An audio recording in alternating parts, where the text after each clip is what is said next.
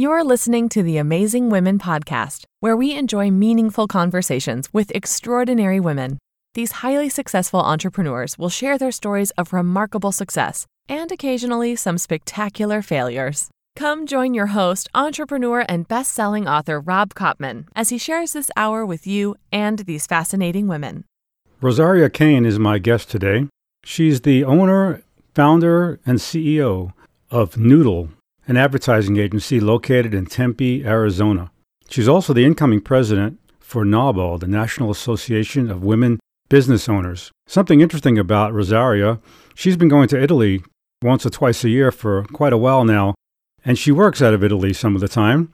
In fact, she's learning Italian. That's one of her goals for this coming year. She's had her share of ups and downs over the years, and she's enjoyed her successes and learned from her failures.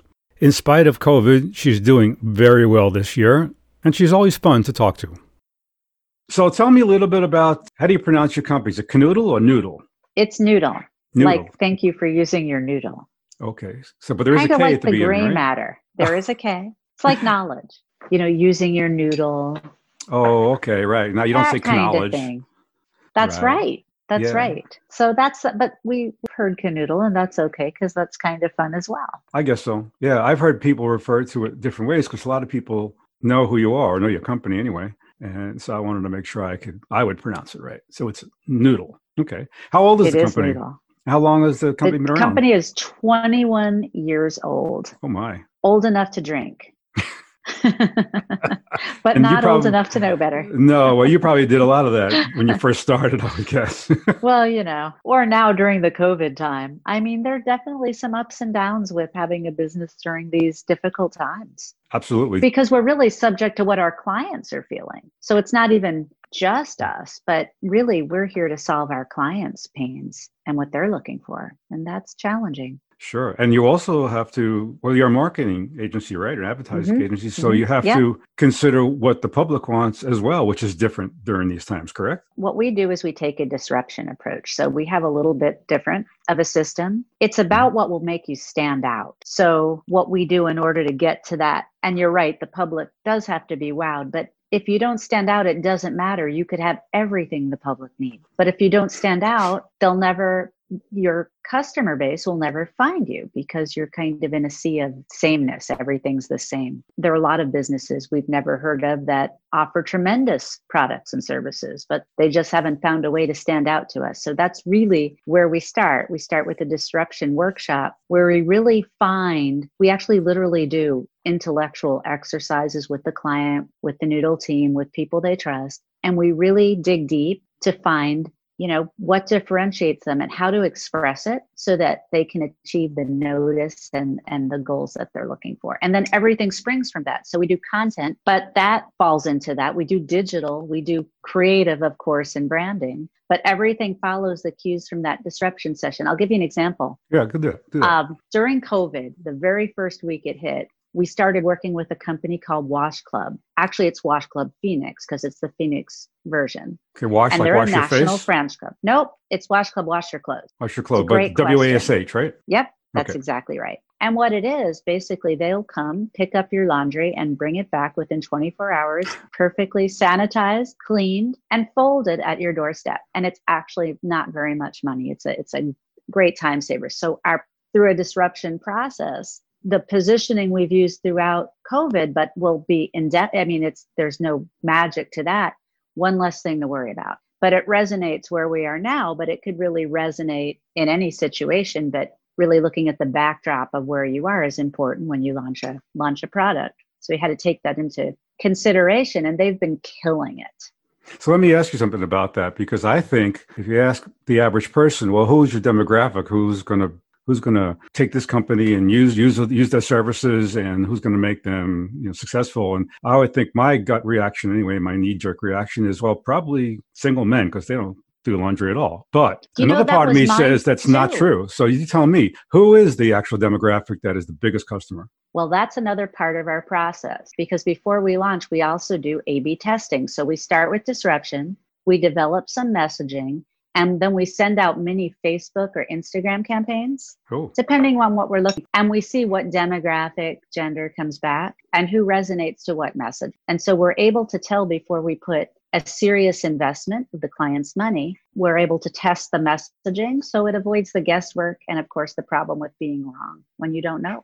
Okay. When you say A/B testing, you mean comparison. It could be 5 different methods, right? Compare them all. Well, we usually not just start 2. with 6 or 8 different messages, Okay. and we pair them against each other. And then we keep pairing them. Almost think of it like a messaging round robin. We keep pairing up until we see what resonates the best. And then we usually end up with 2 or 3 messages that resonate really well. And then we dig in deep and we look at the demographics of who they are and what gender, to your point. We did find there was definitely a segment in just what you were saying, younger professional men, like 25, 34, 25, 39, that did have the need to have their laundry done. But what we also found, there was even a bigger contingency of women that were working women, but were now homeschooling and were stretched to the bone. And that actually is a bigger part of where the customer base is today. The male demographic, is that similar to the same demographic that utilizes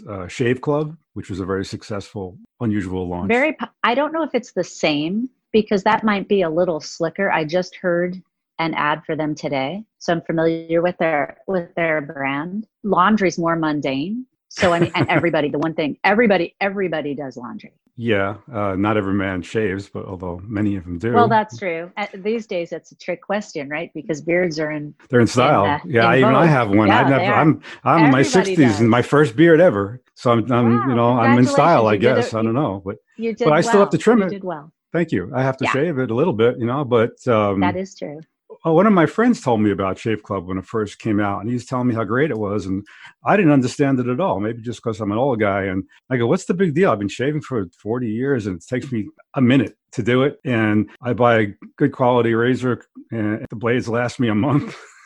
And then I put another one in. What do you need that for? But apparently I'm in the minority because it did really well. Well, Shave Club has a great campaign. And so it's very tongue-in-cheek and fun. And people want to be part of things that are fun. And it was insight driven. They really wanted to sell cheap blades, but they wanted it easy for people so that they just send them it and they wouldn't have to worry about it. And I think it was ahead of its time. I mean, insight-driven businesses are the ones that make millions and millions of dollars. For instance, Amazon lost many millions before they made money, and now it's one of the richest companies in the world.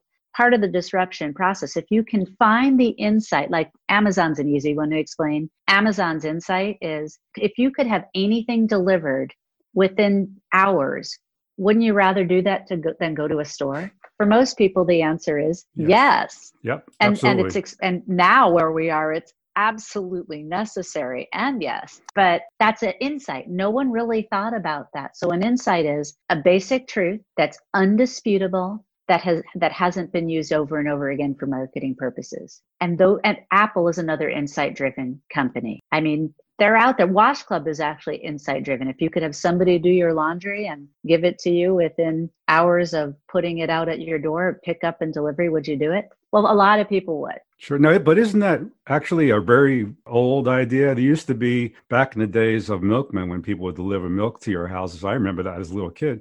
There was also a diaper service that would come pick up your dirty diapers and bring back. And diapers, laundry service. Wasn't there a laundry service too, or no?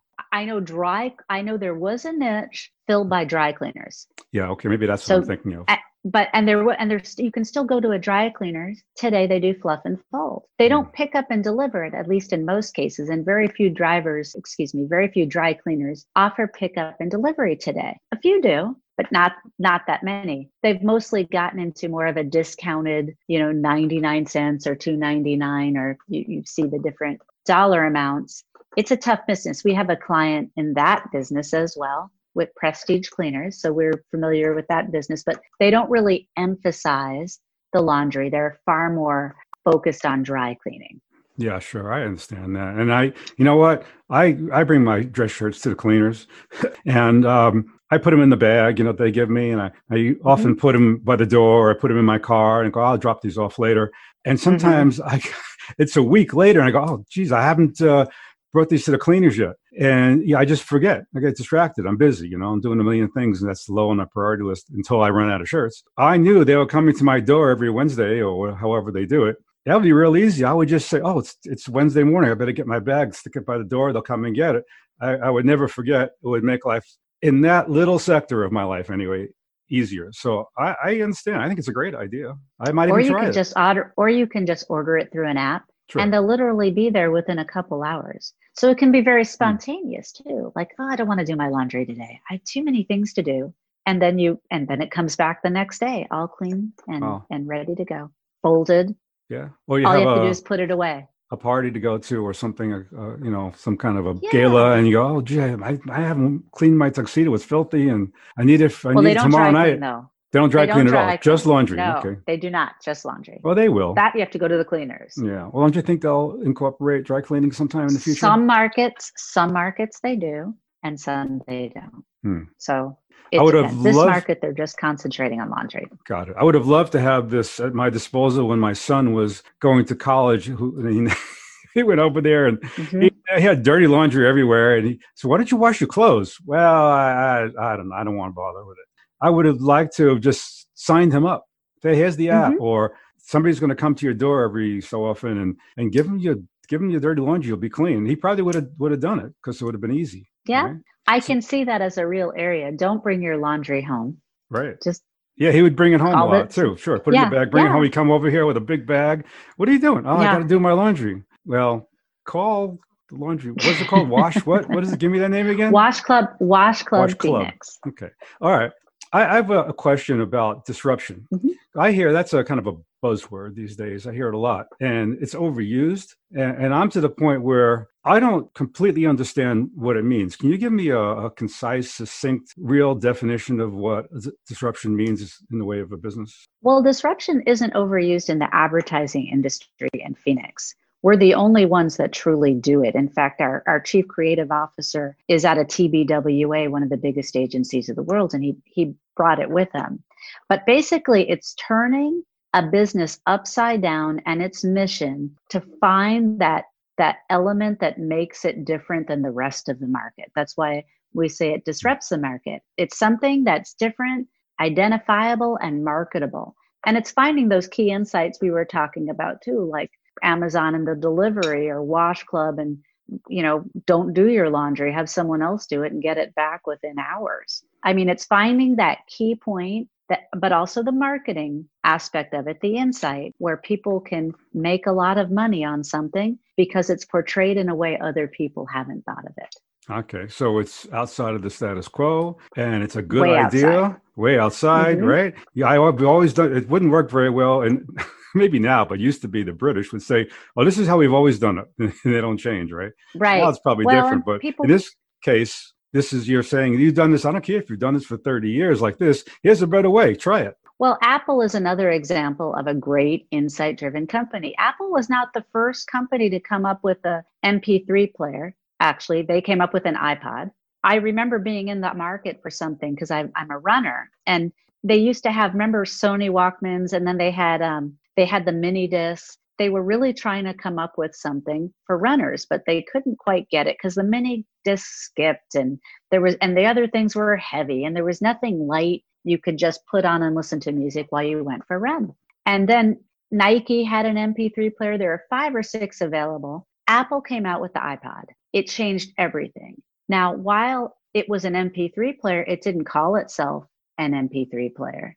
It talked about think different, taking your music everywhere. And people gravitated to it because it was presented in a completely different way and really spoke to people about taking your music everywhere. Right. It was. Right. Instant success. So what you're saying is the MP3 player was around, and the iPod doesn't really do a whole lot differently than the MP3, but it's marketed completely different, and people resonated with that. They liked what they saw. I like Steve Jobs. One of his famous quotes was, "People don't know what they want until I show it to them," or something like that. Well, Steve Jobs also came up with the personal computer.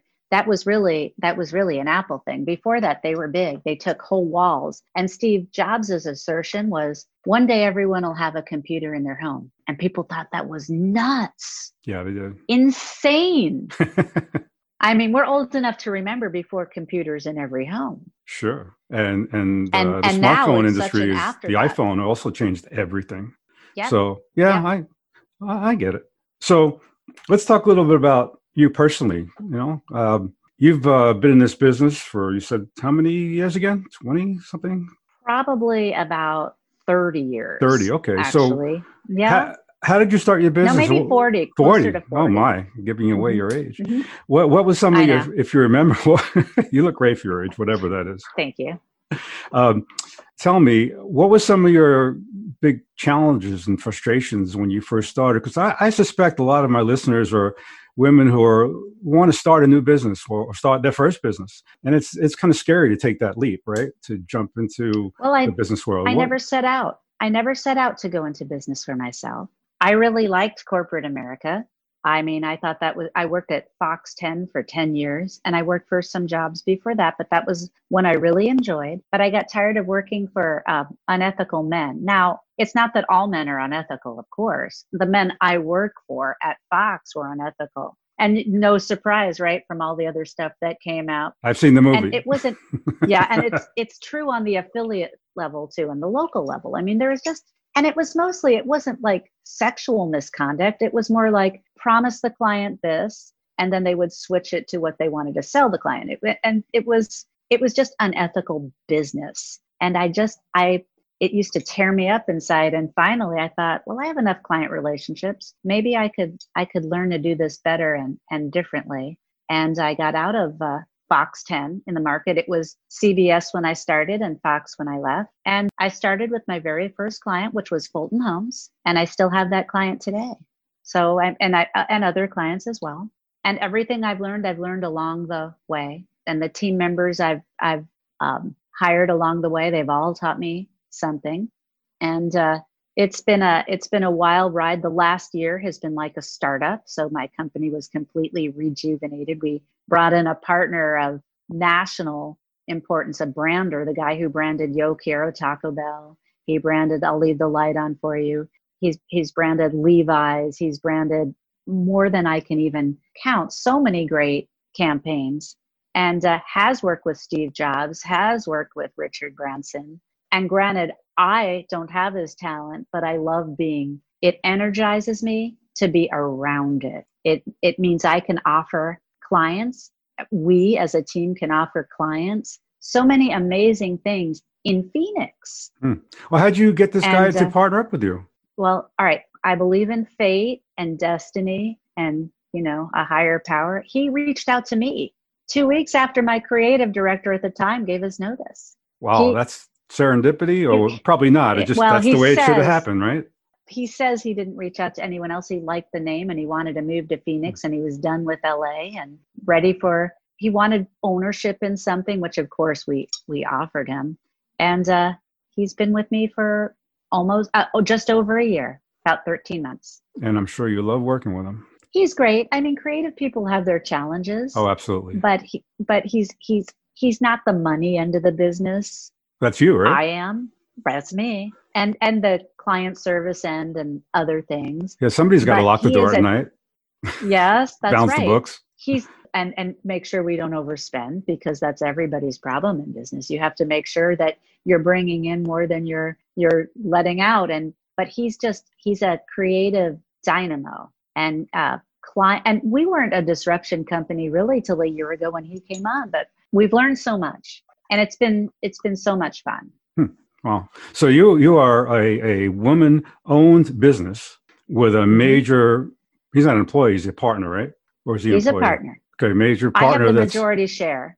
Okay, but it's still all right. So you're the majority share. You're running the business. Mm-hmm. He's the minor partner, or whatever you want to call him. He's a partner, which is kind of opposite to the traditional, which is usually some guy owns the business and maybe has women working with them or for them or as partners. And I'm seeing more and more of that. Women are moving up in the world, in the business world anyway. And I think it's great. And you're a really good example to show how it's done. Without you, he wouldn't have had this opportunity. But without him, you probably wouldn't be able to grow your business as quickly as you're about to. Is that accurate? It takes different talents to create a business that's going to do well. And I couldn't do it. I mean, I could do a regular advertising agency without him, but that was getting old for me. And so I couldn't do disruption without him. And no, he probably couldn't run a business on his own. I mean, he probably thinks he might be able to, but I think deep within himself, he knows he'd rather not. He'd rather not. He's doing what he loves to do without the things he doesn't want to do. And so it works for everybody. I mean, a win-win situation is really what everybody aspires to. And he and I are on the same page on that one. So just out of curiosity, how many hours a week do you typically work? Oh, maybe 45, 50. Not that many. Oh, that's not bad. Not bad at all. Maybe 60 occasionally. Yeah. But when you're in business, you're working all the time. So even when you're not working, you're always thinking about it. You're maybe doing some research. There are very few waking hours I have where I'm not thinking about the business. Sure, I get that. So I only had 4 hours of sleep last night because I was working on mine, right? So I got to go to bed, Rob. Come on, you got to get up early. I have interviews tomorrow. Yeah, but I want to get this done, and I'm all excited about what I was doing, and nobody else is going to do it for me. And so I never mind. I'm sure you don't mind working on your business. Whereas if you were an employee and you were getting a yearly salary, you might be saying, why am I still here in the office doing this? I'm not getting paid for it. This is crazy, but it's your business. So ultimately, not only do you get paid for it, but you have your person, your ego involved in it, right? It's satisfying to you to come up with something that works. I find a lot of people have this way. Yes? Think about it this way. I have 14 other people that depend on me to make the right decision so they stay employed. And that keeps me up at night too. Okay. Well, yeah, that's because you're one of the good ones. I mean, there are people in that position who just don't care. They lay people off, whatever. As long as they make money, they're okay. Whatever happens to their workers, that's just a side thing. You are you're a nice person as well as a good businesswoman, which is great. I love to hear that. Because your employees are people too, and they're important, and they have families, and they have lives, and yeah. So, you belong to any marketing organizations? There are very few in Phoenix. There's a couple. There's Ad2, there's Ad Club, and no, we don't belong at we do belong to Ad Club, but there's not a lot going on. They do the annual advertising awards called the Addies. Yeah, well, the last year's was the first canceled in history. It happened in March. We found out it was canceled while we were basically on the way there. It was literally an hour and a half before. But that's where this whole COVID thing sprang to life. I mean, no one could have predicted it. But I'm probably more involved with the National Association of Women Business Owners. I'm the incoming president next year. It's a great organization with its roots nationally, but it also advocates for women business owners locally and nationally. And like everyone else, we're struggling to find our footprint with Zoom, and doing innovative as we can think of doing on online options, because we can't meet right now like everyone else. But hopefully it looks like we're making great strides with COVID. I was listening to the governor's press conference today. We're really in better shape. We're trending down. Our numbers are better. Our positive rate is down. I believe he said 5%, but I hadn't heard that number before, but I thought that was what he said. I'll have to read the transcript, but things are definitely on the mend in Phoenix. We should feel good about that. That's great. Tell me a little bit more about NAWBO, and that's a national organization, right? And you're going to be incoming president for the local Arizona chapter, Phoenix chapter. What is the demographic? Arizona or Phoenix chapter, actually. Phoenix chapter. We're because of what I'm able to do. We're rebranding everything, which is great because it had a little bit of an outdated image, and people were thinking it. Maybe not what they wanted, but we're updating it. We did a disruption session for that. The brand handle, which is, of course, the positioning statement, is the face of women business owners. And so we're really trying to rebrand as, badass business women. I mean, something fun and provocative. Yeah, I like that. Interesting. I might have to steal some of those from my podcast. Feel free. My website, I can give you a great marketing supply of people. Oh, absolutely. Yeah. In fact, we talked a few weeks ago, and you introduced me to the current president of NAWBO, and I talked to her for a few minutes. She's pretty interesting. And She is inspirational speaker. yes, and we have a podcast scheduled for some time in the very near future. Good. Looking forward to that as well. So how old is NAWBO now? Do you know how long it's been around in any iteration? No, but it was one of the first in the country. Okay, so it's been. So been I a while. apologize. I don't know how long it's been around. That's not your job to know. But it's been around a really long. Well, yeah, it is. I actually should know, but it's really been around a long time. It's very well established. So we're a good group. Here's something you probably should know. Approximately how many members are there in the Phoenix chapter? 115. There is 115. That's a nice size organization. And out of those 115, how is it split up? In other words, how many of these businesses are considered large businesses, and how many of them are small businesses, and how many of them are just people who have their own little gig, whether it's some kind of a side hustle or an eBay thing or an Amazon something or other, because I'm sure there's some of those. What's the split like? Well, right now there are a lot of one-person businesses in the organization. Call them solopreneurs, and they're very important. But we're really, one of the initiatives we're working on this year, and I'll be working on next year, is really creating more diversity in terms of size of business and types of business. There are a lot of very powerful women business owners in Phoenix that we'll be introducing to NAWBO that we want to bring in, like Sissy Roberts Shank of Chaz Roberts. Air conditioning, great example, literally employs over 400 people in a very non-traditional field. I mean, it would be inspirational for other members to have her be part of our chapter, our NAWBO chapter, people like that. So we're definitely reaching out and trying to do that. I mean, we still have members like Ginger Clayton, who owns and runs Alon-Tech, a national commercial furniture and logistics company. I mean, we do have our share, but by and large, it's a lot of small businesses, but we're looking for, we still want the small businesses, but we also want some medium and large businesses as well. I can see that. And Phoenix, doesn't really have that many large businesses to begin with. Not like some other parts of the country. There's not a lot of industry here. There's not a lot of business. Mm-hmm. In fact, I believe the Phoenix metropolitan area, the biggest business is tourism. So it is, and construction. And construction. Especially right now. The one sector doing great right now is construction, home building. We have such a shortage of homes right now in the resale market that it's moving people into new homes. Home builders have this struggle right now that they can't build enough homes fast enough. They just can't do it. Nice problem. I mean, demand, well, you think so, but I mean, it's causing my client a lot of grief. Oh, okay. I mean, they want to protect their brand of legendary Fulton quality. And they're very protective of their very good image and the good things they do in the community. People tend to be bothered when it takes a while longer to build a home because the demand has surged. Workers are harder to find. Tradespeople are increasing the price of what they're selling, some lumber, cement, you name it.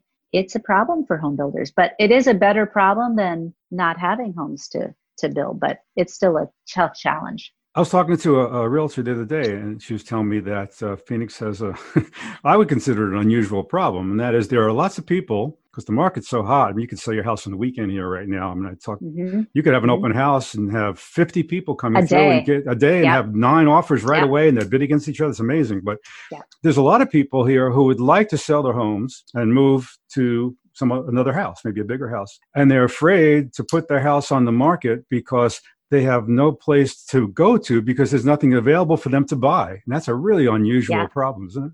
It is, but you know what you're really seeing too? I don't know if you caught this news story. Scottsdale is the number 1 city in the country people are moving to since April. So April through June. So it was a study done April through the end of June. And Scottsdale was the number 1 city. Now, Florida was the number 1 state. But you're seeing tremendous movement from places that were shut down and hard hit with the COVID crisis. At people in New York, people in Chicago, people in Washington and Oregon and California, and they're moving here. And so not only are you seeing people, like you just pointed out, looking for a bigger house or something different, You're seeing a huge onslaught of people from out of state buying houses unseen. It's that because they don't want to not have a place when they get here. Sure. So why are they moving here? Are opportunities better? There are more jobs here? Or do they just figure, it's not that they figure, well, I'm going to be broke. I might as well be broke where it's sunny. Okay. All right. Let's look at the facts. We're a pro-business state. Yes. Our taxes are low. Yes. Comparatively speaking. You could start a business here or bring a business in. The environment is very friendly. It's a right to work state. The corporate laws are so much easier here than say California, and we are getting a lot of people move their companies from California. There's no crime. You know what's going on in New York right now, and Chicago, and Seattle, and Portland. Well, Portland's a little bit of an outlier, but it's a little strange. It's bad. It's strange and it's bad. It'll change, but you're right. Right now, it's not a great place to live. Portland was the most harmless city in the country 3 years ago. I love Portland. Yeah, I know Portland. It's a beautiful area. Yeah. Yeah, I know. It's crazy. But I mean, Chicago, New York is really having a time with the defunding of police and all of that. I mean, it just, the atmosphere has changed. It's become tough. A lot of people are moving here to escape crime, bad situations. They're moving here for better taxes, a better place for business. I think the weather might be on the top 10, but I don't think it's the top 5. So it's, and it used to be. Yeah, it used to be number 1 by far. And you're seeing businesses move here. Which is great. Which means more jobs. And more traffic, which I'm not happy about, but okay. More jobs are important, right? Well, growth. I mean, growth is has painful. Its downside. Yeah, it does. So that's why. So that is also creating a problem with not enough places to live in the market. I see. So it's a perfect storm on that end.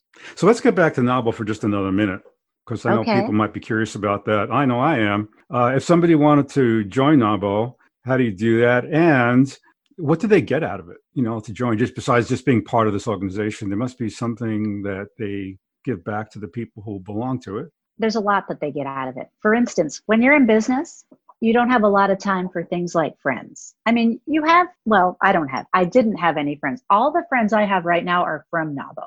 Oh, okay. Because you have common issues. There are things in common that you have. When I need someone, I know someone in almost every field from NAWBO. It's there's a real camaraderie and a real sense of wanting to do things for each other, and really good people in NAWBO. So you get automatically when you join, you get plugged into a network of women professionals who want to help each other. You also get education. We have several educational programs. We have a mentoring program. I'm in that actually. Ronit Ehrman of Ehrman Commercial Real Estate co-chairs it with me. So and you get one-on-one. What level of business owners do you mentor, or is it anybody? Any level, but it's really meant for people who've been in business less than 3 or 5 years, who really want to learn how to get the most out of their financials, or in some cases, how to do financials, period, what they mean and how to make sense of them, how to market their businesses or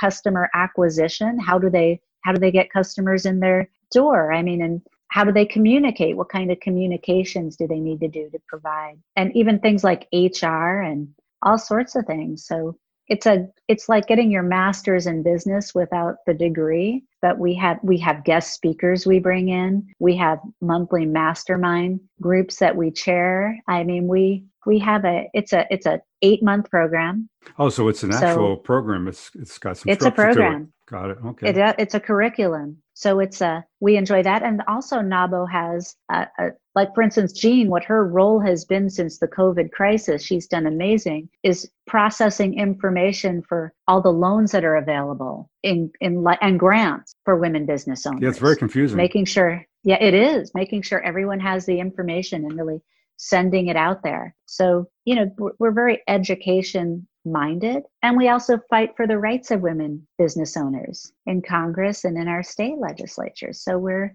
and then the best part about NAWBO and where you really get involved is you find a committee you really want to work on. And there's all sorts of great committees, like you can work on programming where you help bring in the right speakers, or you could work on mentoring where if you like to teach like me, it's a great committee, or you can work on so many things. We have Nabo University, which we're going to rename and rebrand. Of course but you basically that I can't help myself. I am a serial marketer. I can't help it. I love it. But we bring in speakers from the outside or from the sponsors that we meet and bigger businesses we talk to, and bring them in for educational experiences. So it's educational, it's advocacy, and it's friendship and mentor. Sounds like a wonderful organization, and really good for somebody who's starting out who doesn't know what to do. And being an entrepreneur or solopreneur can be fairly lonely, because you do get cut off from your social circle very often, and you don't have time for them anyway, and you wind up being by yourself. And it's great to have this network of people to talk to, and especially for women tend to be very social, and this allows them a nice, safe place to get what they need and get their help that they want. And they get people like you tutoring them. I mean, it doesn't get any better than that, right? So that's wonderful. Thanks, Rob. I love teaching. Well, in fact, we have a great time. It's not all work. We share a lot. I learn as much from them as they learn from me. Are there any men in this organization? I just asked that question a couple weeks ago because I was thinking about you. Oh. I was nice. thinking about you, and I have to research it more, but my first response was no, the organization is exclusively for women and they can't be a member. But for some reason, I'm not sure about that. Well, can I be a disruptor and join? Yes. I'll take a page out of your notebook. I'm into disruption. I'm sometimes one of the girls, so. Well, here's my opinion on that. I don't think you have to be a woman to advocate for women and to be for women's rights and to be right there with the cause. I don't think you have to be white to support diversity among any nationality, religion, or race. I think you could just be a good person and join because your heart's in the right place and you want the same things that other NABO members want. So that's my personal opinions. I have to look further into it to see, but I think there might be a way. If there's a way, you'll find it. If there isn't one, you'll make one. I would. I'll find it. Yeah. Or wait till I'm president next year. I'll find a way. Well, I'm not a patient person, but I'll try. So when actually do you take office? I'll take office in the Desert Diamond Awards. I believe is in June, and that's when I'll take that. And then really it doesn't start till August is the way that works. So it's about a year. It'll be announced in June, and yeah. That's unusual for an organization to have such a long period of the new guard coming in, like president-elect. It's so nice because I get a year to get to know Jean Breeze, the current president, and what she's doing. This creates a situation where there's a nice handoff. And then the outgoing president also is there for a year helping as well. So there's really, it's 3 years. You're incoming, and then you're president, and then you're outgoing, but you're part of the process the entire time. But it allows for, a smooth handoff and transition, but it also allows for some continuity from when one person leaves and someone else comes in. So it's good all the way around. It's a nice system. Well thought out with lots of experience behind it, right? Okay. But once you're welcome to come. Now you still can come to a program, and we do them the second Wednesday of every month. So what we're doing in September, we're doing a special program. It's going to be called, and actually Noodle is sponsoring it because we wanted to start a sponsorship program with these. And so because we didn't have anyone in the hopper, I thought, well, let me sponsor it and we'll show people what it could look like and kind of give people an idea. And it's going to be the National Association Women Business Owners mingle with the millionaires. And so we're going to have 12 women who have businesses that have over $1 million in revenue. I'm one of them because we couldn't find the 12th person. And so and my business does over $1 million in revenue, which let me just say, I'm not a millionaire. And that does not mean $1 million in profit. Revenue and profit are completely different. Yeah, I used to own a cabinet shop, and I'd have $100,000 a month coming through there, and I'd walk away with $2,000 in spending money. It doesn't really matter. You have to control your expense. I totally understand. I feel that. But anyway, it's a great event. But second Wednesday of every month, we do a program. So like last month in August, actually, it was last week, we did a series on diversity. and we had some diversity experts come in. We also, in these programs, because they're on Zoom for now, we break everybody up in small groups in the individual rooms. And so you do actually get to meet, there's 4 or 5 people in a group. So you actually do get some good person to person time like you would when you're at the event. It's maybe not exactly the same, but it's what we can do right now. So Sure. that's what we're doing. In some ways it's better because you can have a conversation and hear what the other person's saying. I've gone to meetings with high-powered people and you break out and talk to people you want. And sometimes because of the volume of the speaking voices in the room, it's hard to even hear them and have a conversation. That's one of the few benefits of Zoom. It's very clear. It's very easy. So even though $1 million or plus organization has that as revenue and not profit, let's not negate the talent necessary even to bring in $1 million, whether it's profit or not, right? That's an accomplishment. That's not so easy. It is. And the thing is, we're drawing women from all over the country. So with Zoom, so there are advantages and disadvantages. We're using a lot of NAWBO members from around the country, bringing them in for this. So it's nice because we have our $1 million producers from everywhere, including the East Coast. So it's nice. It'll be a good group. Sounds like a good place for me to find guests for my podcast. You know what? Yes. In fact, I think it would be, I'll send you the invitation and make sure that you are. It would be a great place. I'll definitely show up. Do great on this. Yeah, I think you should. Because you're not confined to just Arizona either. Oh, no, I can go anywhere in the world, really. So when I send you the invitation, I'll make sure I include a list of the women, I think it's in the invitation, that are going to be involved. And that'll give you kind of cliff notes on where you might want to start. So I think that would be really good for you. Yeah, I think so too. Sure. I'd appreciate that. So before we run out of time here, tell me about, I'll let you pick either a really awful but educational failure you've had in business over the years, or a really wonderful moment where you've done something great or landed a big client or something like that. Something significant, either direction, or maybe one of each. The worst mistake I ever made. No one ever wants to talk about the worst mistake they ever made, and I want to be disruptive, so I'll talk about that. Well, that's why I asked. I started an office in San Diego. Gosh, it was maybe 2008. I lost my ass. That's a bad year to start a business. Well, first of all, I'll give you the worst possible reasons. I really liked San Diego. I had a condo there at the time that I was renting, and I liked the sectors because you had a lot of education there. You had military. I mean, you had some really interesting, lot of schools and education. You had some great sectors, and not a big ad agency scene there. So I thought, well, this would be good. And I did my homework, and it looked promising. And I will tell you, sometimes you have to either get outside help to take a hard look at something you don't know about. We merged with a one-person agency there to make that happen, and it was not a good move. And I did it during the recession because I thought it would help. Why not be bold during this time? And I was bold. Oh, I bet I lost $250,000. Ooh, that's painful. Yeah. Well, yes, it is. That lesson taught me to go slowly on something like that. I was maybe a bit too spontaneous. I think I was a bit too, San Diego would be really cool. I'd like to live there more. That would be really great. And it would be, actually. I'd like to move to start a business in Rome, but I don't speak Italian, so it wouldn't be a good idea. Right? Oh, I speak Italian. I can help you with that. Oh, that's right. Okay.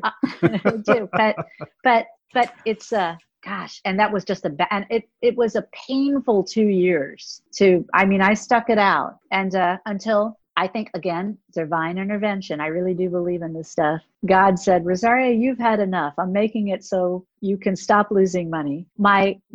I had 3 or 4 people that I employed, and they sent their keys to me by Federal Express and took the client. Now, if I had been smarter, I would have known that non-competes, which they all signed, don't apply to California. Oh, I didn't know that. Yes. Well, if I had hired an attorney to look at it, instead of following the one I had for Arizona, because an attorney did look at that, for Arizona, I would have known that, but I was not thorough enough. And that is what can absolutely happen. They're indefensible in California and carry absolutely no weight. Let me interrupt before I forget, because I always like to provide people listening a couple of really good nuggets of information that they walk away from and go, wow, that was cool. That was a great podcast. I really enjoyed it. But that one thing she said stuck with me. I really learned an important lesson from that. And it seems to me what you just told me certainly qualifies for that. I mean, do your research, right? Hire a lawyer if there's legal things involved. Don't just go with your gut and jump in. It's okay to jump in and not be afraid, but make sure you have guidance and you check out what's in that pool before you jump into it, right? Totally agree. Couldn't have said it better myself. Okay. Well, that's great. So go ahead, continue. Well, at least I survived it and okay. learned a very valuable lesson. That's just the way it goes sometimes. So I believe in taking risks, but I think do your homework. It's really important. Yeah. So tell me, let's push the envelope. I'll push my luck a little bit here. Tell me another spectacular failure you had. I'm sure you've had a few, because every entrepreneur I talk to, they say I've learned more from my failures than my successes, and I failed lots of times. Even the billionaires have had lots of failures. So what was another? That was so spectacular. I can't even think of one that rivals that. I can't. Okay. All right, I'll tell you one. Okay. So during the recession, because the recession lasted 10 years, before the recession started, I had a lot of money in the bank. I did. And part of it is due to the help of my husband, who kind of oversaw the financial side, because it's stuff I don't really excel at, but he's very good at it. And we put a lot of money away, which is why I was able to withstand the mistake that I made. The problem when you have a lot of money in the bank and things aren't going well, I mean, I didn't do what every other agency in town did. I didn't lay anyone off, hardly. I mean, hardly. Only when people weren't performing did I lay them off. And you would have laid them off anyway. Right. I kept my expenses too high, and I did make it through the recession. But by the end of the recession, not only did I lose all of my savings, I had incurred some money on the credit line. Luckily, I had the credit line, could be worse. And I did since pay it off. But sometimes having money in the bank can be a crutch. You need to guard that money as closely as if you didn't have any money at all. Well, that's certainly another great nugget of information here. Yeah, it's like using a credit line all the time. Sure, right. It's like using a credit line. Sounds great, right? You still owe that money. You do. You owe that money, and you have to pay it back. And then you don't have as many options. Like, for instance, I couldn't have closed the business. There were times I thought, gosh, I wish I could just close it and do something else, which I'm glad I didn't do, because I persevered. It went fine. But when you owe money, you no longer can close the business. You can. You can't. Huh? What happens if you try to close? What happens if you close the business? You still, they can call your loan. Right?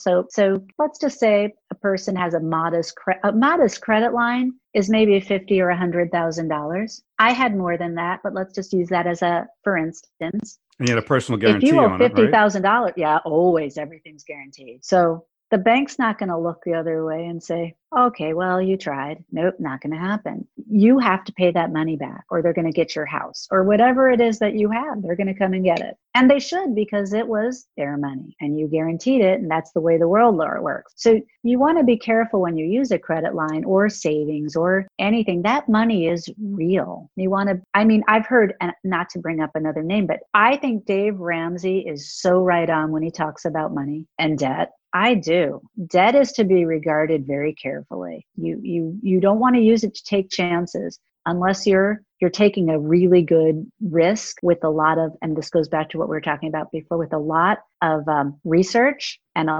more than a hunch. Yeah, well, our government, I guess, sets a poor example, and that's what people follow, whether it's conscious or not conscious. So people go, oh, yeah, and I could always file bankruptcy. But that's not so easy, and it's not so good. And so that's not a good idea to have debt. And I agree with you. Dave Ramsey, for getting out of debt is wonderful. I don't agree with his investing strategy. He thinks you can get 12% with mutual funds, which you can't. But all of his debt counseling, oh, yeah, the guy is brilliant and has lots of good experience. And he's absolutely right. And you shouldn't get into debt in the first place unless you have to, or like you say, it was really worth it because the risk-reward ratio was so great. Yeah, okay. That's another good nugget of information. Watch out. Yeah. Watch your credit line. Painful lessons. Yeah. Don't use it unless you have to. And if you have to use it, make sure, you got the odds in your favor, at least. Right. Right. Right. Don't think you'll be able to just walk away, because you can't. You want to do your homework. You want to make the case. You want to look at it objectively. And you want to find other people like a precedent who've done it the way you're doing it before. Unless you're a real trailblazer, and that can have benefits too. But you really need to wade carefully into those waters. So what about personally? If you don't want to talk about it, that's okay. But I'm going to ask anyhow. Are you still married to this guy that you're talking about, your husband? I am married. I have been married. Yes. I have been married. 15 years. God, I have to think about it. He's my second and final husband. And my first was an 18-year, not a mistake. It was an 18-year relationship, but it wasn't right. He had a thing for wanting to stay home and not work and have me work. And that didn't, but you know what? That turned out to be the thing that drove me on everything, because I think there was a time really before that, I wasn't that hard of a worker. I really wasn't. And I learned through being with this person that you can't get anywhere without hard work. And the fact that he didn't work meant I had to work really, really hard to make a living for us, because he was a struggling teaching tennis pro. And then he'd quit, and then he'd get another degree, and then he'd quit. And it just didn't work out well. You didn't have the crutch to rely on, right? You didn't have a credit line. You didn't have a personal credit line. You had to go out and make it for yourself. Right. And for both of you, actually. Right. And so the second guy, you really came appreciate from a privilege. Yeah, well, that's often the case, because they don't know what it's opposite. Like. Yeah. My husband is a workaholic, so I might have overshot the runway just a little bit, but I don't mind, actually. I was going to ask you, how do you balance your work life, relationship? How do you? Sometimes you have to work 80 hours a week. How do you do? You have no life, and if he's a workaholic too, you guys got it made, right? It's easy. Hey, I'll see you next Saturday. This way, we go on vacation, right?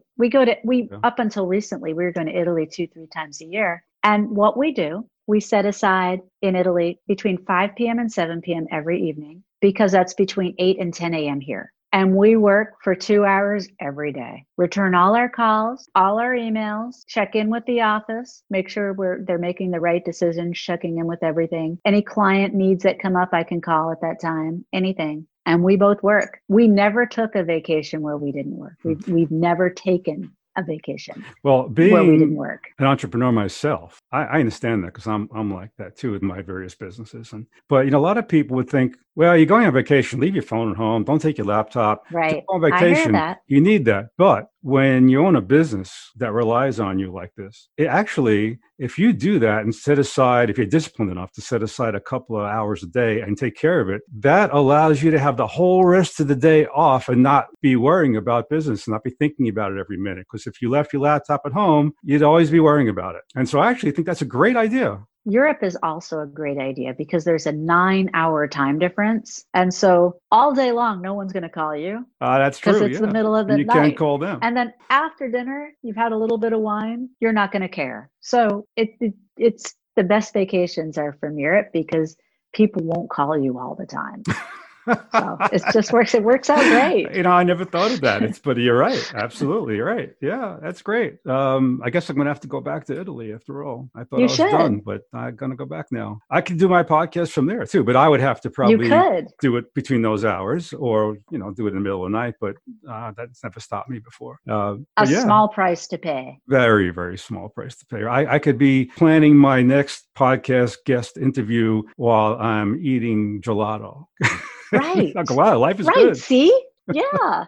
You could be on the Spanish Steps mapping out your outline. I could, although Spanish Steps is like going to Times Square in New York. That's where the tourists are. I'm not going there. But I understand the metaphor. The locals go there too. Do they really? And yeah, they do. It's called the world's living room for a reason. Okay. And even though you're right, the locals go there just as much. You hear a lot of Italian being spoken, and I think it's a good place to hang out. It's not unlike Times Square where everything happens there. It's just a clog of people.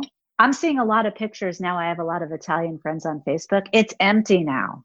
Oh, sure. Because there are no tourists. So I want to go as soon as it opens. So we're about running out of time here. Can you leave us with a few, I don't know, just some information about about Noodle, what you do, what kind of clients you're looking for. I imagine you're rather choosy and you're looking for high-end clients. You're not going to just take anybody, right? Or am I wrong? Well, we're probably looking with clients that probably have over 10 or 15 employees that have more than $2 million in revenue. But it's not necessarily high-end clients. We just picked up a manufacturing company today that manufactures in several different sectors. Woman-owned, very nice. But I mean, it can be all sorts of things. It's not necessarily, we're looking for somebody that has a brand, that wants a brand that we can improve and make sell. That's what we want. We really we're really brand focused, and we get such great pride and excitement out of building a brand. We live for it. So we have taken clients for not great amounts of money because we just so badly wanted to work on their brand. The answer is it depends. If it's something that, wow, we'd really like to work on that packaging, we'll take it. So we have clients in every price range. That satisfies your creative needs. Well, that's it you. Does. A lot of that's, I could hear you in that. I mean, that's your personality, right? You're not only a businesswoman and watch the bottom line, but you have room in there for being a good guy and for doing fun things and helping people. And you're not going to do it for a loss of money, but you don't have to make a fortune on everybody. And so that's rewarding, right? And we do some pro bono stuff too. I mean, so we really do try to give back. I think it's important. It's our pleasure to do that. Great. All right. So in leaving, give us information on how anybody can get a hold of anybody and get some more information about NAWBO, and how do they find you? What's the best way to contact you? Noodle.com. So it's with a K. Noodle with a K.com. And feel free to contact me at the office. Go ahead and reference the podcast so I know where it comes from, and I will take the call. And the number 602-530-9900, or just look at the website. The number's there as well. And even if you just have a question or want advice, we do give free advice by phone. It would be my pleasure to help your people. Oh, nice. And if they want to find information about NAWBO, is that NAWBO.com, or what is their address? It's NAWBO.org. NAWBO.org. /Phoenix. Just like that. /Phoenix. Yes. That's right. It's a Phoenix organization. If you can't remember it and you just Google it. Yeah. And if you forget what she said about any of those things, you're welcome to send me an email or a text, and I'll be happy to hook you up. I keep a record of all that. In fact, it should be in our podcast notes. You can just look there. Well, this has been great, Rosario. I thank you for your time and your wonderful personality. It's been fun. Well, thank you, Rob. And if I can do anything for you, I will. And you'll see me on Zoom anyway at that next event, because I want to be a spy and try to find some women for my my podcast. Some really successful, interesting women. I will introduce you to anyone you want, and I will send you the invitation. Fabulous. Okay. Have a great day. You too. Bye. Okay. Bye.